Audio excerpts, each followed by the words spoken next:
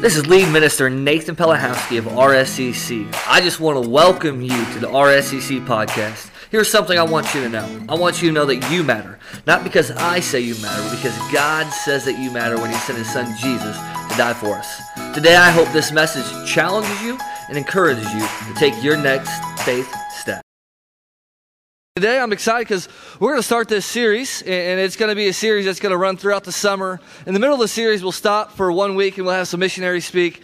But it's the series that is going to tell you some of the most bizarre, wild, and for some people, some of the most disturbing stories in all the Bible. And as you can see is the logo, we're going to be going through the book of Judges. So we'll spend the entire summer going over this book. For those of you who don't know, Judges is a book, but it kind of refers to a period in time in the Bible, in the Old Testament. So today, I'm going to be honest today, to set this series up, we believe here context is really important. We believe that knowing why we're teaching something, knowing what's going on when we're teaching is important. So we're going to give you a lot of information, and there's going to be a lot of people I quote or I don't quote, but this research I gathered through the last several months on the book of Judges. So the book of Judges is a book, and it refers to a time period, and kind of the best way to explain this time period is it's right after the Israelites get into the promised land, and it's right before they get king. So we're going to say it this way. It's right before promised land, and then there's judges, and then eventually after the judges, there will be kings. King Saul, King David, and then all the other kings. So promised land, judges, kings, right? That's kind of the order that we'll go through. So what's happened is there's a man named Moses, and he led the Israelites out of Egypt. Eventually he dies. There's a man named Joseph takes over. Joseph takes the Israelites into the promised land, Canaan, right? And then he dies. And then there are these 12 tribes that are left. And it's kind of like a commonwealth. It's kind of like the original 13 colonies. They have the same religion. They believe in the same God, same customs.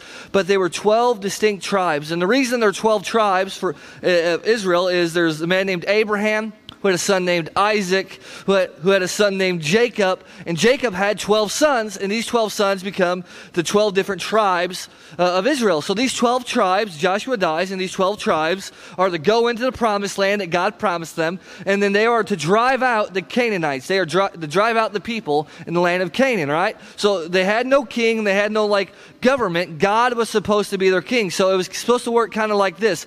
God was their king, and He's going to give them His laws to live by, and they're supposed to obey the law, basically. So when they need something figured out, they need to go to God. Like God is their king. So He's going to give them the law, they're supposed to obey the law, and that's easy. They obey the law, they're good to go. They do what God says, God is going to bless them and bless them and give them promised land, and things are going to be all okay. So God gives them what they're supposed to do. They don't do it. And all of a sudden, we have to raise up these people that are called judges. And they're not like judges we think of today. They're kind of like rulers or officials or generals, and they kind of rescue the Israelites. And all these judges that we're going to talk about for the next several weeks, they're going to be broken saviors who can't ultimately deliver. They're going to be broken people. They're going to prove to us actually why we needed Jesus. So they're going to prove to us that they're broken saviors who ultimately can't deliver. And the reason they can't deliver is because the Israelites were a lot like you and me.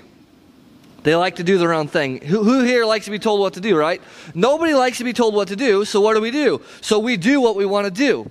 The Israelites didn't like to be told what to do necessarily, so they did what they wanted to do. And this ended up in a bunch of chaos and a bunch of messes. So in this book of Judges, you're going to see a cycle, and there's going to be a picture on the screen in a moment, and it's kind of the cycle of the Israelites. There's sin, right? So disobedience. And then there's destruction, the consequences. And then they feel sorry for what they did. Right? And then there's deliverance. A judge will come in and deliver them. And then there's going to be time of peace, and they're going to do it all over again. There's going to be many judges, different judges. So there's going to be sin, deliverance, or sin, destruction, sorrow, deliverance, peace. Over and over again, you'll see this cycle for 300 years. So let's go through it again. Sin, destruction, sorrow, deliverance, peace, rest. Over and over again. It's kind of like a kid, right? You're gonna do something bad. You're gonna get in trouble. There's gonna be a consequence. You're gonna maybe feel sorry. Your parents are gonna forgive you. There's gonna be peace, and then you're gonna do something again you're not supposed to do, right? So that's the cycle. And one of the key themes of this book is we can actually find in the book, it tells us why there's a lot of issues, and it's Judges 17, and it says this: at this time there was no king, so each of them did what was right in their own eye. So because there's no king, they did what was right in their own eye, and again and over again, there's going to be trouble and chaos. But what's interesting is, isn't that a little bit like our world? Isn't that a little bit like how we live? Well, do what you want, do what makes you feel good, do what you want to do, because we don't like being told what to do. And we kind of live at times like there's no king and there's no one in charge. And this is what the judges are going to do. And this is what's going to happen in Judges. So you're going to see in Judges this cycle for 300 years. Deliverance, no destruction, sorrow, deliverance, peace. Right? Because in those days, Israel had no king, and everyone did as they saw fit. But what's interesting is, even if you're not religious, even if you know nothing about the book of Judges, we have something in common with Israelites back then. How many of you have ever disobeyed someone or something? Just raise your hand for me. All of us, right? All of us have disobeyed someone or something. Whether it was a kid, we were a kid and we disobeyed our parents. Maybe we sinned and we knew it was a sin. Maybe we disobeyed our boss, a coach, a babysitter. We all disobeyed someone or something, and what happens? We get into trouble. And what do? We're like, oh my gosh, I'm in trouble. I need someone to get me out of trouble, right? So what happens is someone comes along and they forgive you. If you get put in jail, they bail you out, right? They give you a second chance. They give you a fresh start. Maybe they put you in rehab, but you disobeyed someone or something, and we can relate to that. So as we go through the series, you're going to see this.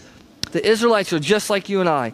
And even though a lot of this information is bizarre and it's wild and it doesn't seem like it fits in our world or apply to us, what we learn from Judges is just applicable today as it was in the time of Judges. And you're going to see something. Every week, it's going to get a little worse. It's going to go from pretty good, okay, to bad, to worse. That is the structure of the book. So as we get to the end of the book, and what happens in the very end of the book is wild. It's crazy. It's going to be hard to speak about. It's going to be hard to talk about. In the middle of the book, you're going to see a man sacrifice his own daughter. We're going to go through some wild things. Someone's going to drive a spike through someone's head. Like, there's going to be craziness. It's going to go bad, from good, okay, bad, to worse. So today we're going to be in just the two first chapters. And like I said, there was a man named Joshua, and Joshua dies. And the Israelites are in the promised land, and now they're looking for a new leader. They're looking for someone to lead them and guide them. So they go to God and they say, God, who do you want to guide us? And this is what God says. He responds, he says, the Lord answered, Judah shall go up. I have given the land into their hands. God's like, I'm going to use you. All you have to do is obey, and everything will be okay. So remember that. If we obey, everything's going to be okay. So God tells them, I'm going to use you. You're going to do amazing things. You're going to drive out the Canaanites. All's going to be good. So verses 4 through 19, everything's good, right? You read about a king that they capture and they cut off his thumbs and big toes because that's what he used to do to other kings, right? So you start to see some chaos. But for the first several verses 4 through 19, they're successful. It's going pretty good. Remember, it goes from pretty good to okay to bad to worse. Well, in verse 19, we start to see some of their slippage. They start to trip up a little bit. It says, the Lord was with the men of Judah. They took possession of the hill country, so they're winning the battles. But they were unable, and this is where we start to see that they're disobedient, right? They were supposed to drive everybody out. But it says they were unable to drive the people from the plains. And here comes their excuse. Because they had chariots fitted with iron. That doesn't mean much to us, but what it meant back then is that these iron chariots were like modern day tanks. They were far above other technology, and they would allow you to wipe out many foot soldiers in one instance. And if you had iron, you were kind of technologically advanced. So the Israelites are like, listen, God, we can't drive them out yet. Even though we know you told us to, we can't drive them out yet because they have better weapons than us. But what they forgot is we got to think about, what does it matter if you have iron chariots if they have iron chariots and you have God? What's it matter, right? If they have iron chariots and you have God, it shouldn't matter. So they forgot that. So then things start to continue going on, and we come to verse 28 in Judges chapter 1, and this is what it says. When Israel became strong, so they're strong, right? They're not these weak little people anymore. They're people that are strong. They pressed the Canaanites into forced labor, but they never drove them out completely. Did God ever say anything about making people slaves? Did he ever say anything about keeping them around? He says, no, force them out completely. But they never drove them out completely. Nor did Ephraim drive out the Canaanites living in Gezer. But the Canaanites, this is so important, the Canaanites continued to live there among them. And the key phrase of these verses, and I know some of the names are confusing, but it says this: never drove them out completely. They were supposed to completely drive out the Canaanites. What that means is they're basically supposed to wipe them out, to kill them, to get them out of the promised land. And they never did it. It said they made some of them slaves, and they lived among the Canaanites. So you start to see this little cycle of disobedience, and what's going to happen is these little issues that happen now are going to create big snowball effect and be big issues. But I want to stop and kind of digress for a second. One of the questions and one of the struggles with the book of Judges that people have, a lot of times in the Old Testament, is this: how could God tell them to kill or drive out so many innocent people? How could God basically tell them to kill the Canaanites? And that's a great question.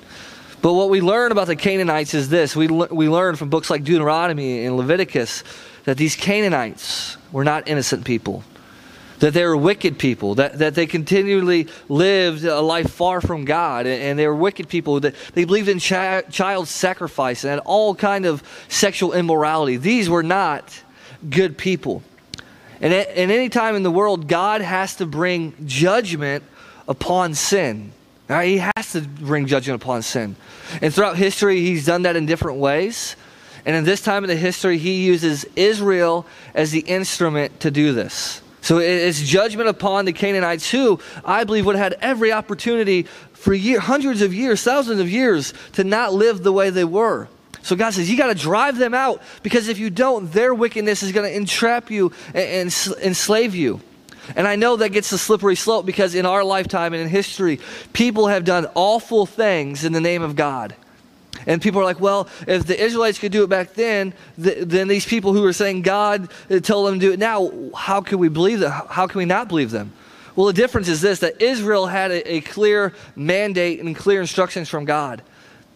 And God doesn't operate that way anymore. You see, we have the hindsight of knowing, and the vision of knowing that Jesus came in this world. And Jesus came in this world, and he didn't take life, but he gave his own life. And he came in this life to forgive us, to show us mercy, to show us forgiveness and kindness. And as followers of Jesus, we're to show that now. So anybody who says God is telling them to do awful things in his name today, they're off it, right? It's not how God operates.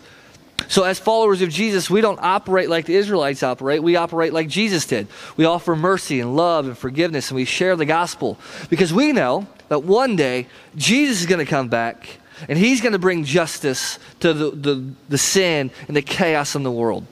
Our job is to bring mercy, to bring the gospel. So that was just kind of a tangent as we get into this, and we read some things that are going to be bizarre, right? I just want to fair warn you. So the Israelites are supposed to drive them all the way out, but they don't. It says that the Canaanites lived among them. And then you get to Judges chapter 2. And what we're going to see today is we're going to look at three areas. We're going to start to see what caused the Israelites to be in the state that they were. So here's what it says. It says, the angel of the Lord went up to Gilgal, to Bochim, and said, I brought you out of Egypt and led you into the land I swore to give you, to your ancestors. I said, never will I break my covenant with you. So God's like, I told you I was going to take care of you if you obeyed. And it continues to say, I told you not to make a covenant with, and you shall not make a covenant with the people of this land. You should not live with the people in this land. but you shall break down their altars. You should get away from their culture and all their chaos. Yet you have disobeyed me. Why have you done this? And I have also said, I will not drive them out before you. They will become traps for you, and their gods will become snares to you. God is saying, because of your disobedience, these people, the Canaanites, are going to be your downfall. And we start to see something that's so applicable to our lives. We start to see that little areas of disobedience can lead to big areas of disaster. Little areas of disobedience lead to big areas of disaster. It was just a small thing. They forced them into slavery, and they didn't drive them out. Even though they were strong, they had the upper hand. But these Canaanites, as you're going to see through the next 8 to 9 weeks, are going to be the downfall of the Israelites. Their gods are going to become their gods. The disaster that they're going to bring, they're going to be a thorn in their side over and over again. They're going to ultimately put them in slavery. Little areas of disobedience lead to big areas of disaster.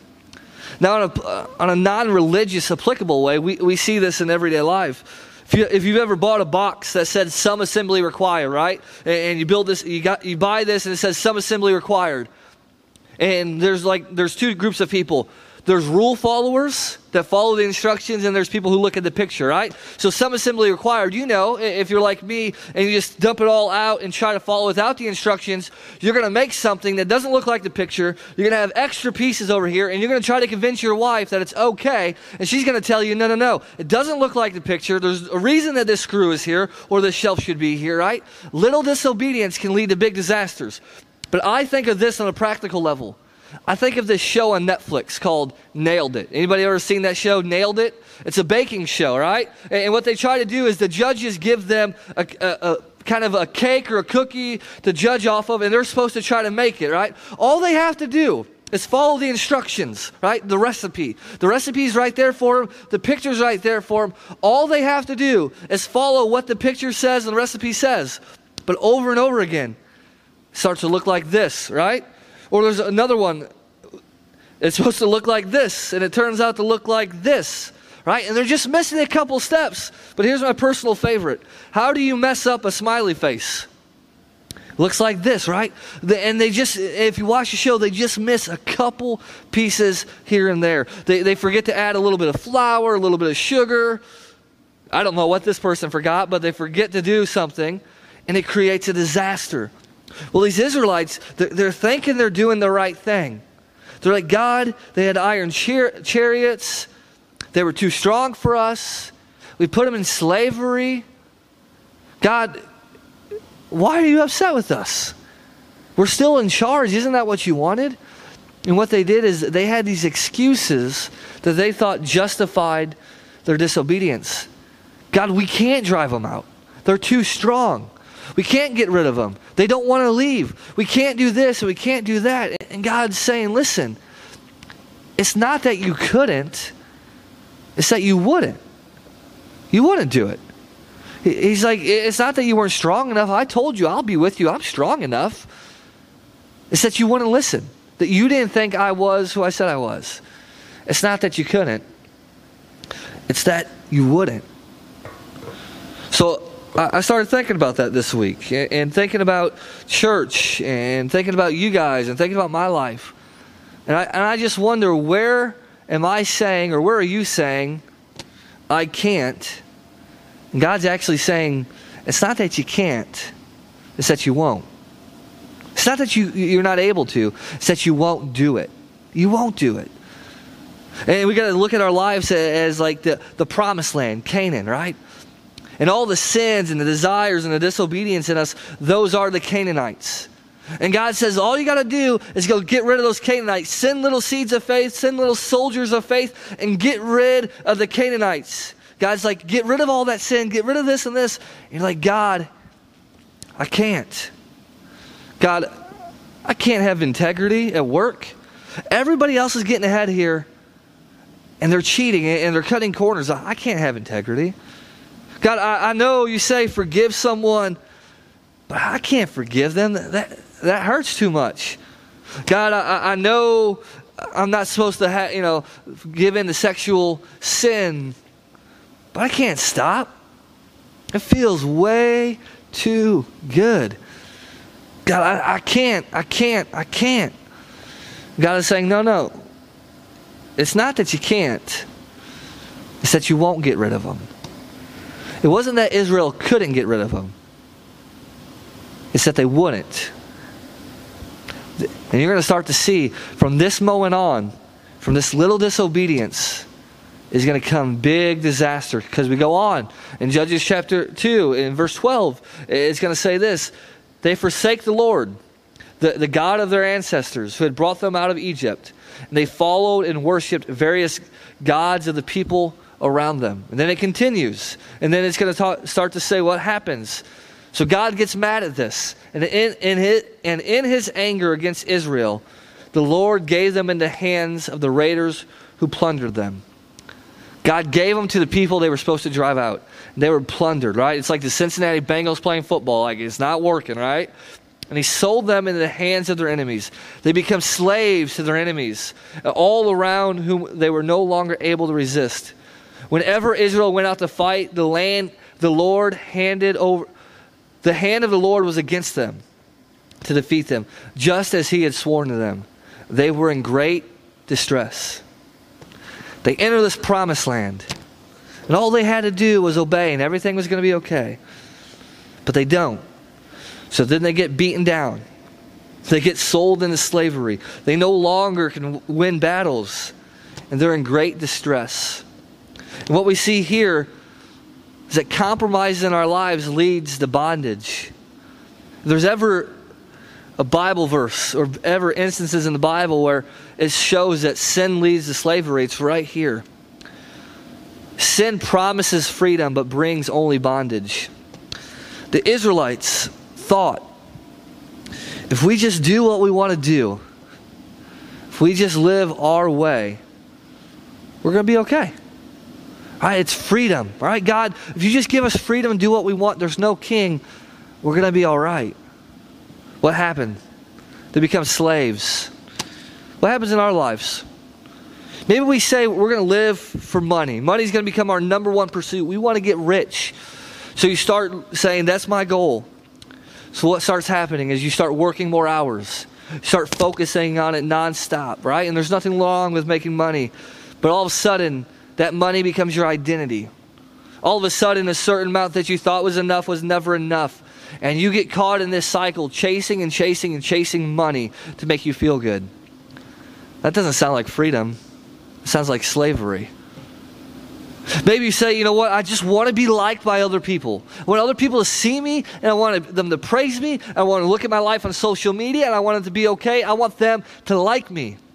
So you do things, and you live in such a way where all you're doing is looking for praise of people. And when you don't get it, it ruins your entire mood, your entire day. That doesn't sound like freedom. It sounds like slavery. What about addiction? Addiction is all over around our county and our communities. It promises you that when you take the substance, you're going to feel good. But then all of a sudden, the only way you can feel good and feel right is by taking the substance. That doesn't sound like freedom. That sounds like slavery. This compromise leads to them being in bondage. This compromise of what God says in our lives is going to lead us to a place we don't ultimately want to be. And then there's a final thing we learn. And this is where I believe it ultimately went wrong. I think God can work through our disobedience. I think God can work through our sin.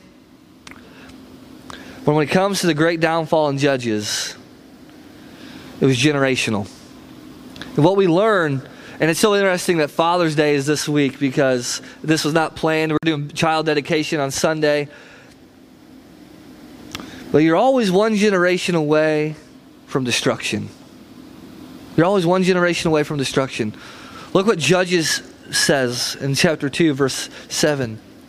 The people served the Lord throughout the lifetime of Joshua and of the elders who outlived him, and who had seen all the great things the Lord had done. So the generation that knew Joshua, and the generation after them who knew Joshua served the Lord, right? But something else happens, right? These people know him, they love him, they know what God has done. But after the sons, the grandpas and the dads and moms and grandmas passed away, after that, the whole generation had been gathered to their ancestors. One generation grew up who knew neither the Lord nor what he had done for Israel. Whole generation no longer knows. Whole generation no longer cares. Whole generation no longer even is worried or concerned about God. Then, because of this, the Israelites did evil in the eyes of the Lord and served the Baals. The Baals were their gods, the false gods. They forsook the Lord, the God of their ancestors, who had brought them out of Egypt. The author is saying, listen, the God who rescued them that they should have known about, they turned on. Joshua and his generation get to the promised land. They serve God faithfully. They have kids, and their kids serve God faithfully. But by the time we get to the grandpas, the grandkids of the grandpas from Joshua's generation, they no longer serve God. They knew the stories. They knew about Egypt. They knew about the wall of Jericho. They knew of God rescuing them. But they just don't care. They don't care. They live like everybody else around them. They live like the Canaanites. They live and they serve their gods, and they're disobeying. And at this point in Judges, they're so far from God. And in one generation, we go from a people who have saw God knock down the walls of Jericho to a generation that doesn't know God at all. It's that quick. It's essentially like us one day. Our grandkids never fill these chairs, and the chairs are empty. In one generation, we got a generation that doesn't know God at all. And that should scare us. Because if you don't know history, you will repeat history. One generation. We're one generation away from destruction. So we should look at this and say, what does this mean for us? Because if it can happen to the people that God brought out of Egypt and brought into the promised land, couldn't it happen to us in 2021? And the answer is absolutely. So to get here, we have to look and we got to realize, we got to understand the next generation. We got to understand what they're going through. We got to look at them and know them so we can pass on the baton of faith. Because here's what we know about the next generation. Generation growing up, kids growing up now. They're growing up in a different world than you. Some of you were alive before the internet and lived before the internet, before TV, right? Before YouTube TV and YouTube and social media. Kids grow up in a different world. Most of us never or moderately faced opposition because we are Christian. The kids that are going to our church right now are in high school and junior high and younger will live in a culture that openly is against Christianity. They will not know a time in their life where they are not put in a box because of what they believe sexually, what they believe about sin, what they believe about God. They're growing up in a different world than us. Kids today receive more than 10,000 messages and notifications a day on TikTok, text messages, Instagram. They don't use Facebook, so they're not on there. Twitter, right? 10,000 messages. They grew up in a culture with on-demand Netflix, with on-demand Amazon Prime, right? They grew up in this culture. They're different than us. They dress different than us. They do this silly sheesh thing. I don't know what they're talking about, right? They grow up in a world that's different than us. They look different than us. They talk different than us. They act different than us. And it's okay. But we have to realize that, and we have to address that. And I believe this, that there's any hope for the next generation, that the church should lead the way in empowering and leading the next generation. Who better to lead and guide the next generation than the church? And there's this quote I heard when I was a youth minister, and this is really why I got into ministry, was because of the next generation. And I heard this quote, and I come back to it over and over again. Whoever wants the next generation more will get them. Church or culture? Who wants them? Because there's a battle. The church wants them, culture wants them, and they are completely different. They teach different things, they act differently, they talk differently, but we have to want them. We have to say, I want them to know that they matter. We have to say, I want them to know about the God that changed our lives. I want them to know that there's a God who loves them and sent his son Jesus to them. I want them to know that there is such thing as truth. I want them to know what God says about sexuality and sin. I want them to know that the church loves them and that we're here for them as they grow. And we want them to know that we want them more than culture wants them. And if we want them, because we're all going to say we want them, but if we want the next generation, we better act like it, and we better live like it. If we want them, you better act like it. You better live like it. You better be okay with some changes. Because again, they grew up in a different era than us. They experienced life different than us. You better live like it. You better live like your faith matters. Because they're watching. And if we want them, we better act like it. We better live like it. And I love, there's a song that it's Psalm 78. You can read the whole thing. We don't have time to do that. But it says, we will not hide them from their descendants. All right, we're going to let them know, their ancestors. We will tell the next generation, the praiseworthy deeds of the Lord, his power and the wonders he has done. The author's like, tell God. Tell the next generation about God. Tell the next generation about the wonders that God has done in your life. Tell the next generation about who God is and what God can do. Let them know. And what is mind-blowing is we got Joshua and his generation. The very people who saw God do amazing works and bring them in the promised land. Amazing works. They saw God work like ways we may never see in our lives, and they experienced it. And 2 generations later, their grandchildren grow up and they don't know God. And we don't know how. Were they so busy fighting the battles in Canaan and the promised land that they forgot to sit down and say, hey, this is who God was. This is who God is. This is what God has done. When they put their kids to bed at night, did they not tell them of the stories and wonders about who God was? Did they not live it out? Did something happen when they got in the promised land? Did they get too content and say we're happy and things are good? And that God just kind of was pushed aside because they had what they wanted? We don't know what happened. But what we do know is that there's a generation that grew up. They didn't know God. And what happened? Destruction. They stopped carrying on the baton of faith. And a great big God became so small in their eyes of his people that an entire generation could no longer see him. As parents, as grandparents, as aunts and uncles, as brothers and sisters, as a minister, as ministers, as people who attend a church that cares so much about the youth. That's why we hire a children minister and the youth minister and pour resources in the youth ministry. We're baton carriers. We have a responsibility to the next generation to pass the baton off. And we need to pass it off better than what we got it.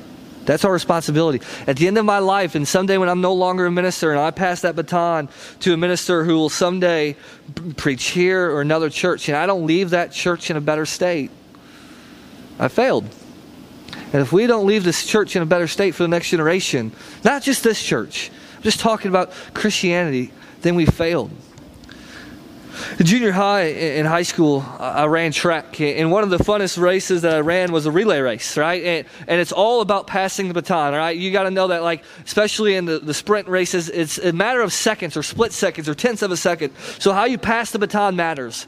And 1 year I was on a 4x2, and the 4x2 was really good. Now, I'll be honest, I was the slowest person in the 4x2, so I'm not telling the story brag about me. I don't know how I got in it. I was in it. But we basically, all the regular season, we went undefeated. So we went into the sectional, big track meet, right? Ranked number 1. All we had to do was what we did every single meet before this. Right? This is kind of how it went. First runner would go. He was really fast. We get a lead. Second runner would go. That was me. I would lose the lead. The third runner would run. He was really fast, and he'd get the lead back. And by the time we got to our anchor, the last person, we took first place. Right? That's kind of the cycle we went through. So at sectionals, we're going through this. First runner runs, first place. Gets to me. By the time I hand it off, we're in fourth place. Not making this up. Hand it to the third runner. Right? He gets in first place again.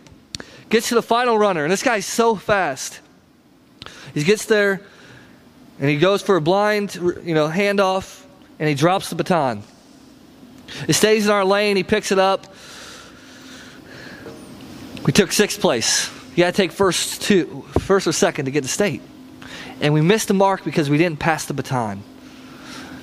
Every baton carrier, so every one of us, has the potential to push back the kingdom of darkness and advance the kingdom of heaven. All of us have that opportunity.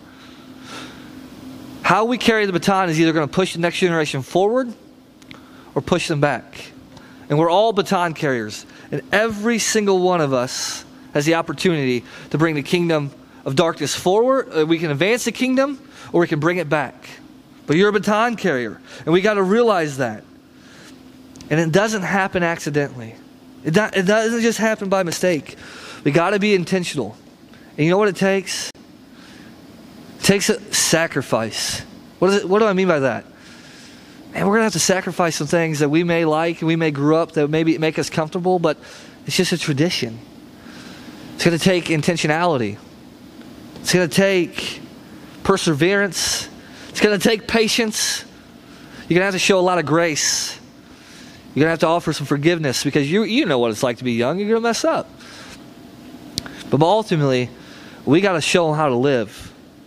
We got to show them how to live out their faith. We got to show them what it means. We got to show them what it means to be a Christian. We got to help them live out their faith better. You got to teach them how to pray. You got to teach them to read their Bible. You got to teach them that's not all about TikTok and Instagram. You got to teach them that TikTok and Instagram are not the influential voices of culture. You got to teach them about going to church and how to be consistent in their faith.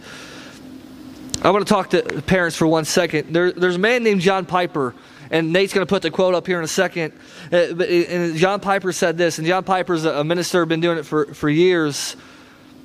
And he says this: the most influential theological teachers a child should ever have are mom and dad. Not the best, not the ones that know it all, but the most influential theological teachers a child should ever have are mom and dad. So that means, as parents, what do you show your children your priorities are? Do you live out the gospel? Do they see it in your time and your energy? If they were to evaluate the activities that you have them in, what would they say is important in life? And how we answer those questions, not individually, but as a church, will show us how far the next generation will rise or the next generation will fall. But we're one generation away from destruction. So we got to learn from Judges and say we got to pass the baton in the right way. Because this right here, I believe, ultimately is the downfall of the Israelites. God gets angry at them because they don't know Him. They end up being in captivity and things aren't going well. But out of God's love and grace, we read this. This is going to catapult us into the next area. Is verse 16. Then the Lord raised up judges who saved them out of the hands of these raiders. Out of God's grace, even though they didn't know Him, God says, I love you too much to give up on you. Just like we love the next generation too much to give up on them. And He raised up judges to rescue them. Ultimately, these judges will fail. But for the next several weeks, we're going to read their stories of failure. We're going to learn from them. It's going to be wild. It's going to be fun. It's going to be bizarre. But we're going to see something that all of them point to why we need Jesus. And don't forget, as we go through this series, even in the middle of our rebellion, God always offers us a way back. Even in the middle of a rebellion, God's going to offer us a way back. Let's pray. God, we are so thankful for who you are. We're so thankful for what you give us, God, and we pray that we defeat the little Canaanites and the areas of sin in our lives. God, we really want to focus on just the next generation for a second. God, we got so many great people that are from the older generation, or older than the youngest people here, that can be great leaders and great teachers, Father. So I pray that we learn from their wisdom and their guidance, God, and that we become this intergenerational church that is just on fire for you. God, also at this time, we want to take a moment and just pray about communion and just thank you that we don't have to go through the cycle of judges. God, Jesus says, I'm going to end the cycle where you're always in chaos, and I'm going to give you an opportunity to follow me. And he said on the last night of his life, he says, do this in remembrance of me. And as we remember, we're remembering our sins that Jesus died for. We're remembering the sacrifice that he made for us on the cross. So God, as we say amen today, I pray we take a few moments to reflect on that. It's in your name we pray. Amen. It's been great hanging out with you guys today. I hope that message challenges you and encourages you today. We would love to have you on campus sometime at one of our services at 8:30 or 10:45 on Sunday. Or to find out more information about RSCC, you can always go to the RSCC Family app or follow us on any social media platform at RSCC Family. Most of all, remember, you matter. Not because I say you matter, but because God says you matter. Now go and be blessed.